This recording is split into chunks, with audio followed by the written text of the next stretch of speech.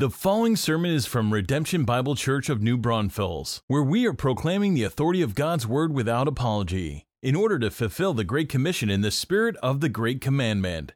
Turn in your copy of God's Word now to Philippians 2, 1 through 11. Philippians 2, 1 through 11. You'll find Philippians in your New Testament and all those funny-sounding names there to the churches in those cities, but that's where we are. We're picking back up in our Durable series, walking verse by verse through Philippians, written by the Apostle Paul.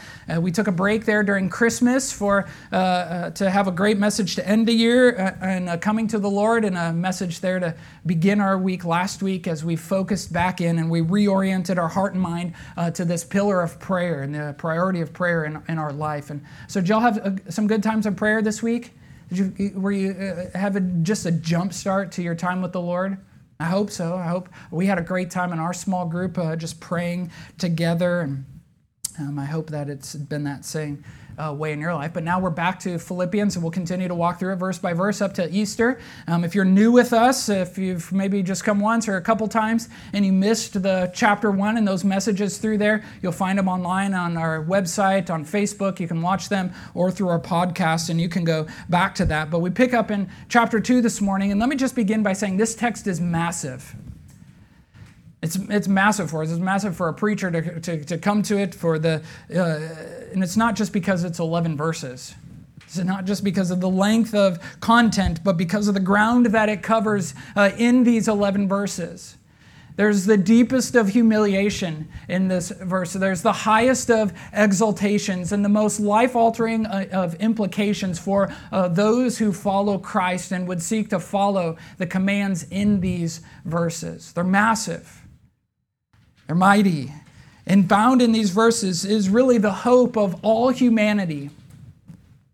For found in these verses is the solution to every problem, the fix for every issue, even the lamentable events of this past week, of the past year.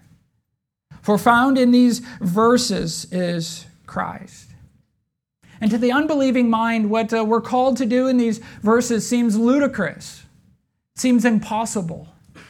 And to our own flesh, these verses seem counterintuitive, even destructive.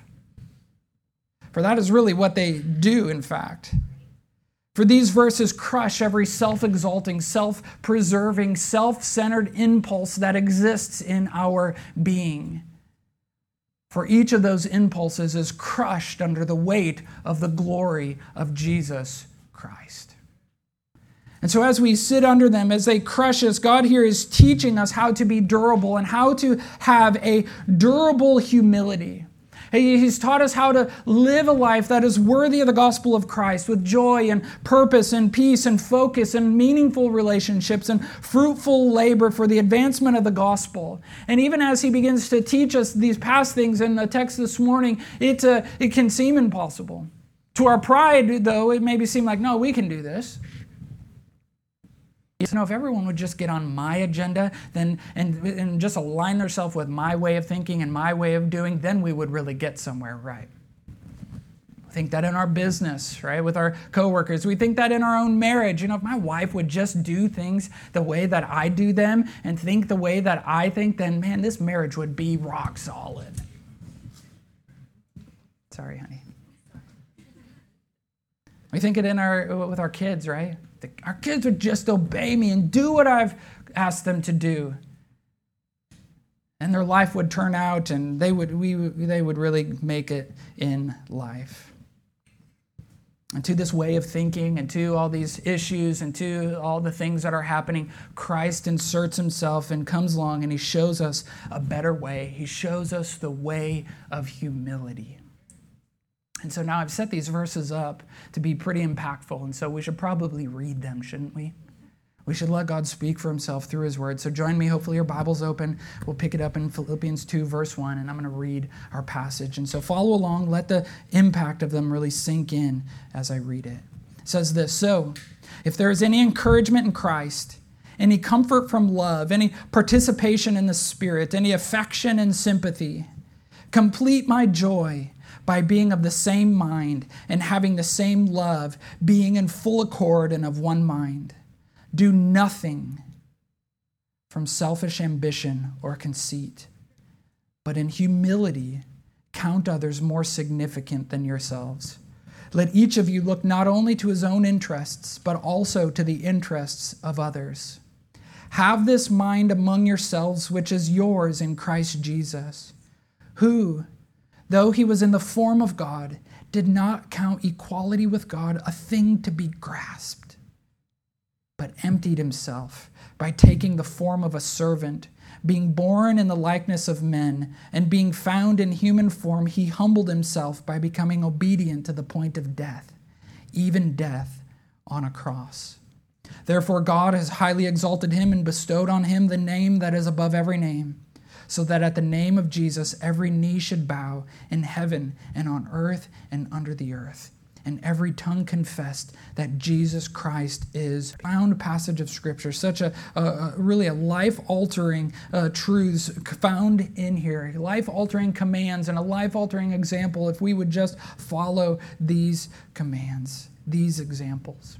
But even as we read it, we've jumped into a flow of thought here that the Apostle Paul has been laying out for us. It began back in chapter 1, verse 27, which is a few weeks ago, so I just want to refresh us and bring us back to that. It began with this kind of overarching statement where he said, to let your manner of life be worthy of the gospel of Christ. And from there, he urged the church, those Philippian believers, and us as well, to unity against the attacks that exist outside the body of Christ, outside the church, that we are to stand together, we are to strive together, we're not to be afraid, we're to be willing to suffer, all for the sake of Christ. But then he gets into chapter 2 here in the passage that I just read, and it's flowing out of that a life worthy of the gospel is also united because of attacks inside the church, of how we treat one another and what we do both unintentionally and intentionally to divide us, to cause discord. And so he begins to instruct us then on how to be unified and how to stand together as believers, and then gives us the greatest example and explains how any of this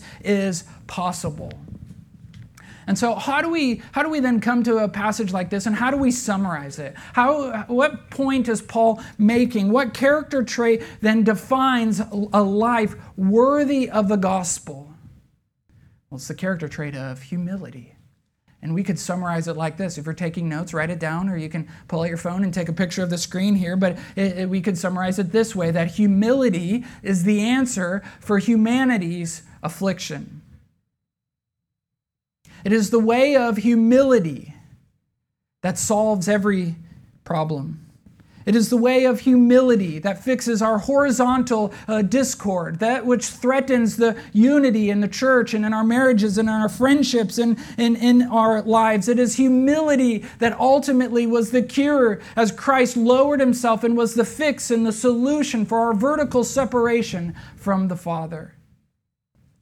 It was humility that drove Christ down to this earth and fixed our rebellion against God. That could be one of the most studied, picked apart, and analyzed texts in all of our New Testament. Because we have to get Christ right, and if we're going to get the gospel right. If we misunderstand who Christ is and the implications therein, then we can miss out on what salvation truly is. And so with humility then in mind, and humility as the goal, and humility as the theme of this passage, what does the Lord have to teach us about it? If humility is the solution, well, here's the first point, that unity is impossible without humility. If what we are going for is peace and unity and camaraderie and harmony of mind, then we must exhibit humility. Said another way, humility produces unity. Without humility, there cannot be unity, particularly amongst believers. And so he uses some interesting language here. As you look at verse 1 with me, he uses some interesting language to kind of bring this truth to light. He begins by saying, so if, and then he lists 4 things: encouragement in Christ, comfort from love, participation in the Spirit, and sympathy and affection. And he lists these 4 things to say, if these things are true, then be unified. And he gets us to ask these questions. And as Christians, we say, well, yeah, these are true, right? These are true. And so we could rightly say, well, since they're true or because they're true, these things, these 4 things are true of us. And it's like, exactly, then be unified.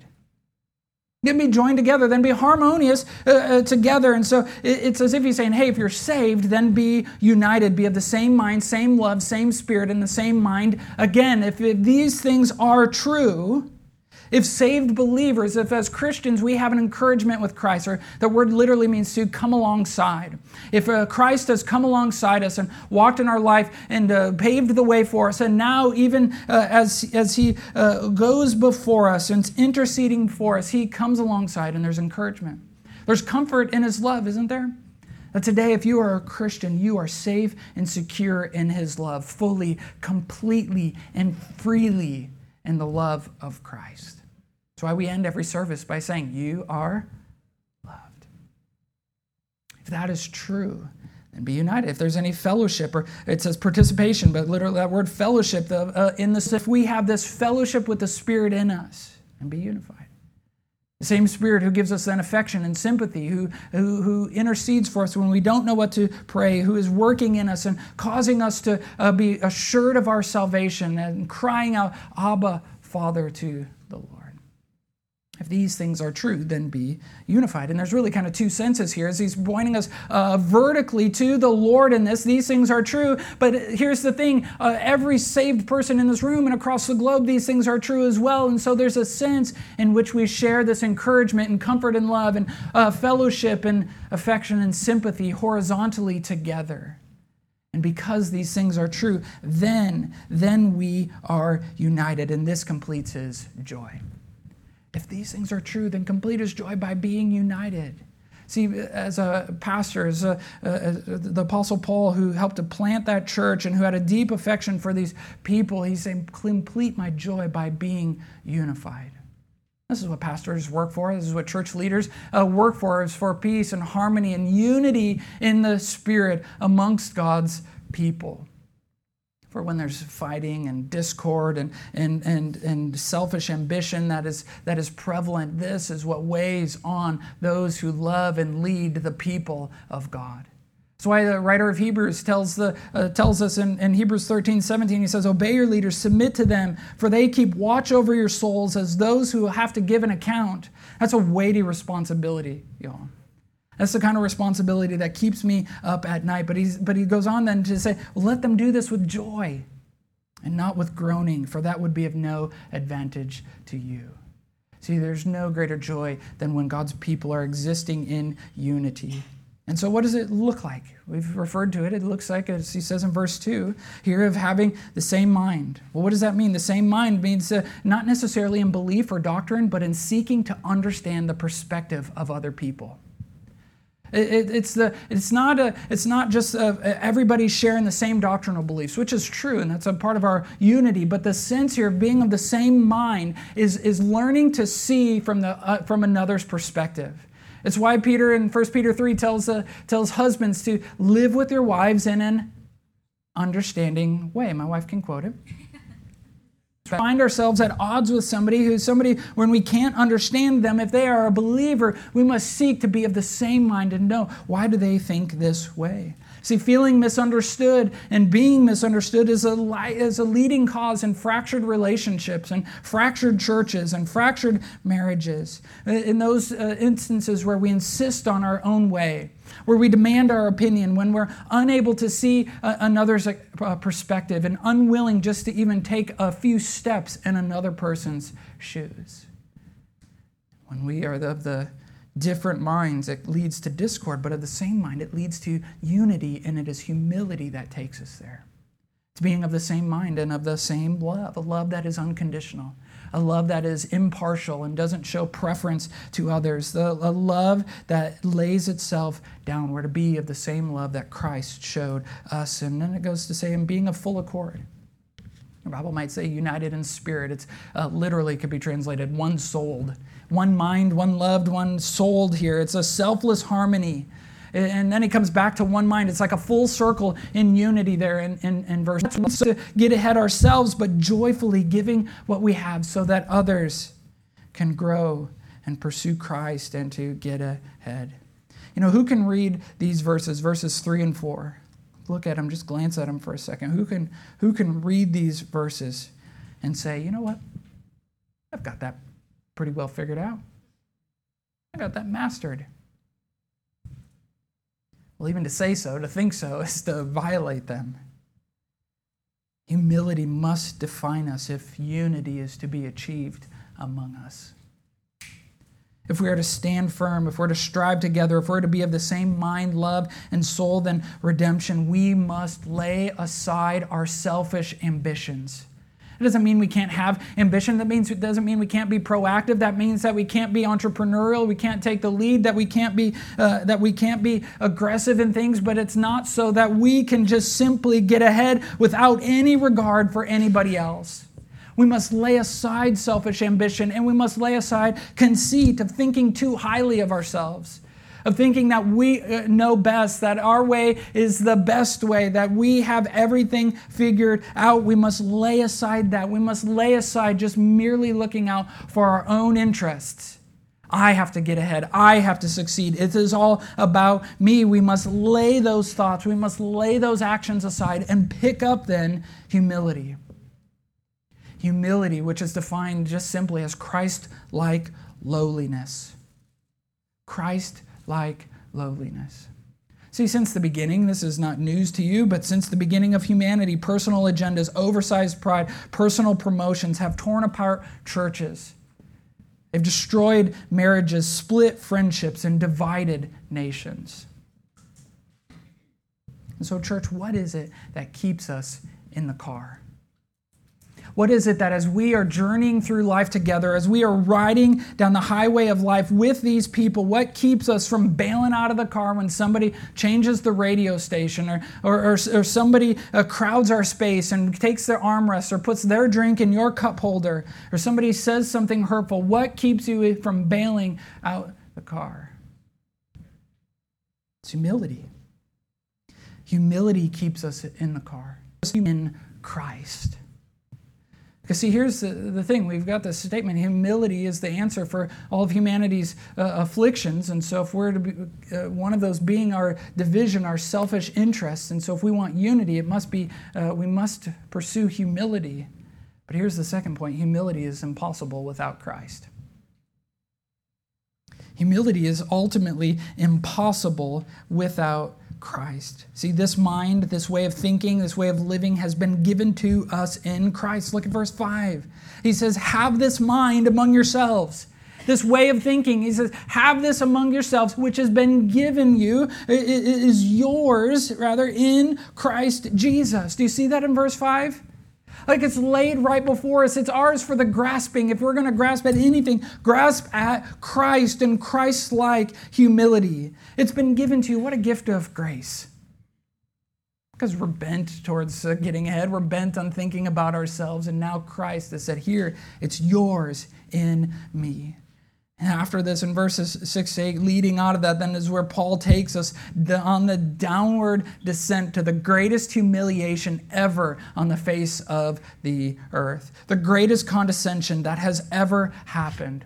It's really the truth that we just celebrated at Christmas, isn't it? That God, the second person of the Trinity, there, Christ became man and dwelt among us, right? He came and live on this earth. It's what we call the incarnation, isn't it? The greatest of all humiliations, the greatest of all condescension. See, now prior to his coming, Jesus existed in heaven as God, didn't he? Which is what the text says. He says, have this mind among yourselves, which is yours in Christ Jesus, in verse 5. You see it? Yeah? It says, though, speaking of Christ, though he was in the form of God, which is referring to before he came, in heaven. See, let's get this right. Like Jesus existed in heaven as God. You get that, right? Fully, truly, completely. He was the radiance of the glory of God before the foundation of the world. There at creation, all throughout Old Testament history and human history, he has existed in the form of God, full of glory and majesty. And so when it says this in the form of God, it's what he's not necessarily referring to like his physical being, but in essence, in his existence, he was fully God. In his mind and in his attitude then existed this eternal humility, a willingness to be made low. Though he was in the form of God, there existing in heaven, he did not count equality with God, his deity, as a thing that had to be grasped and not let go. But rather, he was willing to be made low. He didn't just cling to his deity. He didn't cling to the majesty that came to it like a child clutches her new Christmas toy. But rather, he let it go and emptied himself, as verse 7 says. It's not that when he came to earth, he stopped being God. It's not that as he came to earth and was born as a baby and lived as a man that he lost all of his godly attributes, but that as he was revealed here, he revealed his existence or his essence as God in a new form, the form of a human slave. All of the glory of his deity, a mystery beyond mysteries, was veiled in human flesh as he came and lived here on this earth. And not only to live as a human being, but he emptied himself and he took on not just the form of any old human, but the form of a slave, of a servant, of what is often thought as the lowest of human existence. There's nowhere more clearly seen of Christ's servitude than in John 13. Before he would go to the cross, there in the upper room with his disciples, he takes off his robe and he puts on the servant's towel and he begins to wash the dirty disciples' feet. And now we think of this, and I mean, if we were to say, hey, you're going to wash your neighbor's feet right now, your spouse, your friend, your kids who you came with, or the person you don't know that well that's sitting next to you. Like, that's kind of gross, right? We don't know where they've walked. We don't know what they've been. Maybe you can even smell something right now that's coming from their feet. But just imagine in the first century wearing sandals, walking through the lowest on the totem pole would wash a guest's feet as they would come over for dinner. And here, our God, the King of the universe, washes his disciples' feet. Not only did he leave heaven to become a man, but he took on the form of a servant, embodied the essence, existed here as a servant, living his life with purpose so that others might be saved. He did really the unthinkable. But don't miss what's being said here in verses 7 and 8. It says, but Christ here emptied himself. And then in verse 8 again, he being found in human form, he humbled himself. So nobody forced Christ to come and do this. It wasn't like the three members of the Trinity, Father, Son, and Spirit, were sitting up there at the table and in the heavenly throne, and they're like, well, somebody's got to go fix that mess, so let's draw straws. And Christ is like, well, guess I have to go. Christ willingly, joyfully, and purposefully left heaven to take on human flesh, to humble himself so that we might be saved. This is our God. This is our Savior, church. This is the answer to fix the most horrendous of problems. In your life, it is walking the way of humility, of making ourselves low, Christ-like lowliness. And now when we think of humility, we think of it as a negative attribute, don't we? Like in our own mind, culturally speaking, we think of this as humility as something that defines the weak and the wimpy, that defines somebody without any self-respect or without any dignity. And yet, church, don't miss this. This is a crowning characteristic of our God. A crown jewel amongst many of his attributes, next to his holiness, likely, but not in any sort of conflict with his holiness. A crowning characteristic of our God and the only solution to humanity's affliction. So we are hopeless and helpless without it. Unable to fix anything, unable to get ahead, and yet Christ, in his humility, it led him straight to the cross, the ultimate low point of his humiliation. See, he didn't just come and live as a human. He didn't just come and take on the form of a slave, being born in the likeness of men, but he humbled himself, verse 8 says, becoming obedient to the point of death, even death on a cross. Not just to die a nice peaceful death, but the most violent and undignified of deaths. Our Savior died, the lowest point of his humiliation, from heaven to the grave. Here now the creator of life humbly giving up his life. No greater lowering has ever happened. Whatever lowering you or I must do to serve our spouse or to serve a coworker or to love a neighbor, whatever lowering you and I must do to put to death our preferences is minuscule compared to what Christ has done for you and I. And this, beloved, is the gospel. This is the good news of Jesus Christ, what he did that we might be saved. This is the truth that we confess. This is the truth that we believe in that saves us for all eternity and is the solution for how we live a hopeful and a help-filled life with the Holy Spirit. It's by confessing, God, I've tried to do this on my own. I can't do it on my own. I don't have all the answers. I don't know everything. But yet, Christ, you humbled yourself. And now I humble myself and say, apart from Christ, I can't be saved. I can't do anything. The more we grasp this, the more we grasp what Christ has done, the greater then our worship becomes. The greater we come before the Lord with humility and contrite in spirit and trembling at his word, so that our worship becomes that much sweeter. So we understand that we can't even live this life apart from Christ. But as we look to Christ's example, then suddenly we're empowered to do exactly what verses 1 through 4 call us to do. Suddenly we have the help that we need as our humility grows, our unity is maintained, and Christ is rightly honored and exalted among us. Which is ultimately, humility is impossible without Christ, and so is unity and honor apart from what Christ has done. And so what is he teaching us here in verses 9 through 11? It's that in God's kingdom, the way up is down. This is counterculture. In the marketplace, we climb ladders. In athletics, we beat our opponents. In politics, we push our agenda. But in Christ's kingdom, the way to honor, the way to greatness, the way to win is to make yourself low. Because Christ went to the extreme in humiliation, then the Father highly exalted him. Look at it in verse 9. He's connecting because of what Christ did, because of his lowering, because of his humility, because of his condescension. That's happening outside.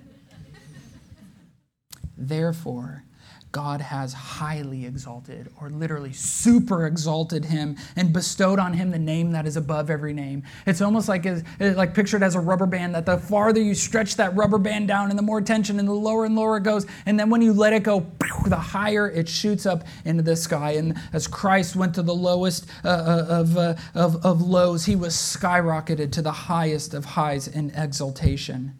And so what honor, what greatness, what exaltation did Christ receive? He received a name. And so what name did he receive? He received the name of Lord. With no one, the name that makes him unique and set apart, the name that he does not share in any of his attributes, but that he is Lord. And so let's be clear, it's not as though after Jesus died and rose again from the grave and then ascended into heaven 40 days later, it is not as if Christ received a new name like a bride receives at her wedding day. No, Christ had always had the name. But now, amongst all of creation, we acknowledge him with our lips that Jesus Christ is Lord. And at his name then, at this name then, every knee should bow in heaven, on earth, and under the earth. All of God's created being will bow the knee and confess this truth. It's what we confess in our salvation, right? That Christ, you are my master. It's what we confess in baptism. That Christ is our Lord, he's our master, that Jesus is God and I'm his servant, and my life is submitted to following after him. It's what we confess here and now, and verse 10 points us to a future day when all of creation will do this. A day spoken of in Isaiah 45:23. It's a quotation from here. And in Isaiah 45, if you haven't read it recently, make it a point to read it in your time with the Lord this week. It's a profound, profound chapter. It says, one pastor says, the 45th chapter of Isaiah is the Old Testament's most forthright and forceful statement of God's sovereign rule in history and salvation. 4 times God will declare his absolute sovereignty. And it is of these statements now that Paul rightly applies these to Jesus, where every created being will one day bow the knee to Christ and confess him as Lord. And so if you have not, let me just ask, why not now?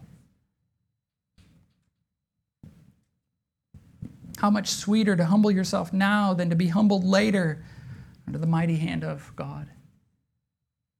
See, humble yourself and you will be exalted. The way up is down. Or you can be humbled and then opposed by God. Peter warns of this, 1 Peter 5, he says, clothe yourselves, all of you, with humility toward one another. It's almost as if, like metaphorically speaking, every morning we put on a dose of humility. So you go to put on your shirt and your pants, just quote this verse to yourself, Lord, help me today to put on humility. Humility toward one another, laying ourselves low. Seeking unity, seeking the advance of others. It says, for God opposes the proud, but gives grace to the humble. Humble yourselves, therefore, under the mighty hand of God, so that at the proper time, he, that is God, may exalt you. Whatever accolades you might receive now, whatever titles you might receive, whatever promotions, whatever resources you may receive now that you think exalts you, how much greater is the exaltation that God will give to his children in the last day. Jesus warns about the last days in Matthew 23, in verse 12. Days where power is a thing to be grasped and cannot be conceded. Where personal agendas are pushed with aggression at all costs. Where everyone is wise in their own eyes and anyone who thinks differently is to be vilified. These are haunting verses. But for those who walk with a limp, those who've been humbled by Christ, or those who are seeking unity in Christ and the good of their neighbor, then these are hopeful words. Jesus Christ is Lord. End of story. Problem solved. Questions answered. Our paths paved. Jesus will be exalted, and he is exalted as we sing this, as we confess this, as these are the words that are on our lips in our salvation and throughout our lives. Christ will be exalted, not me, not you. But church, this way of humility is the way that we are called to live. It's a defining characteristic. It is the way to live a life worthy of the gospel. The gospel of Jesus Christ. If this was a characteristic of Christ that we might be saved, how much more should we then, as we live a life worthy, emulating, picturing the gospel, a life of humility in these days? And I challenge us as we seek to live this out and just to watch the effect that it has on the people around us. To watch the gospel at work as we lay ourselves low, Christ-like lowliness amongst one another, saying, Christ is Lord, and I am his servant. And ultimately, this is, like I said, what we proclaim with our life, and it is what we proclaim in the waters of baptism. And so what an awesome celebration that we have this morning, even to have on display a life, 2 lives that have been laid low before the Christ, two lives that are saying, Jesus is my Lord. Going beyond just like the acknowledgement of this, like the truthfulness of it, like, well, yeah, Christ is Lord, but of 2 people to say, Jesus is my Lord, my Savior. Apart from him, I can't do anything. What a joy it is to get this picture here as a way to encourage us, even as we seek to live a life humbled under the mighty hand of God. Would you pray with me? Really humbled now, even just to read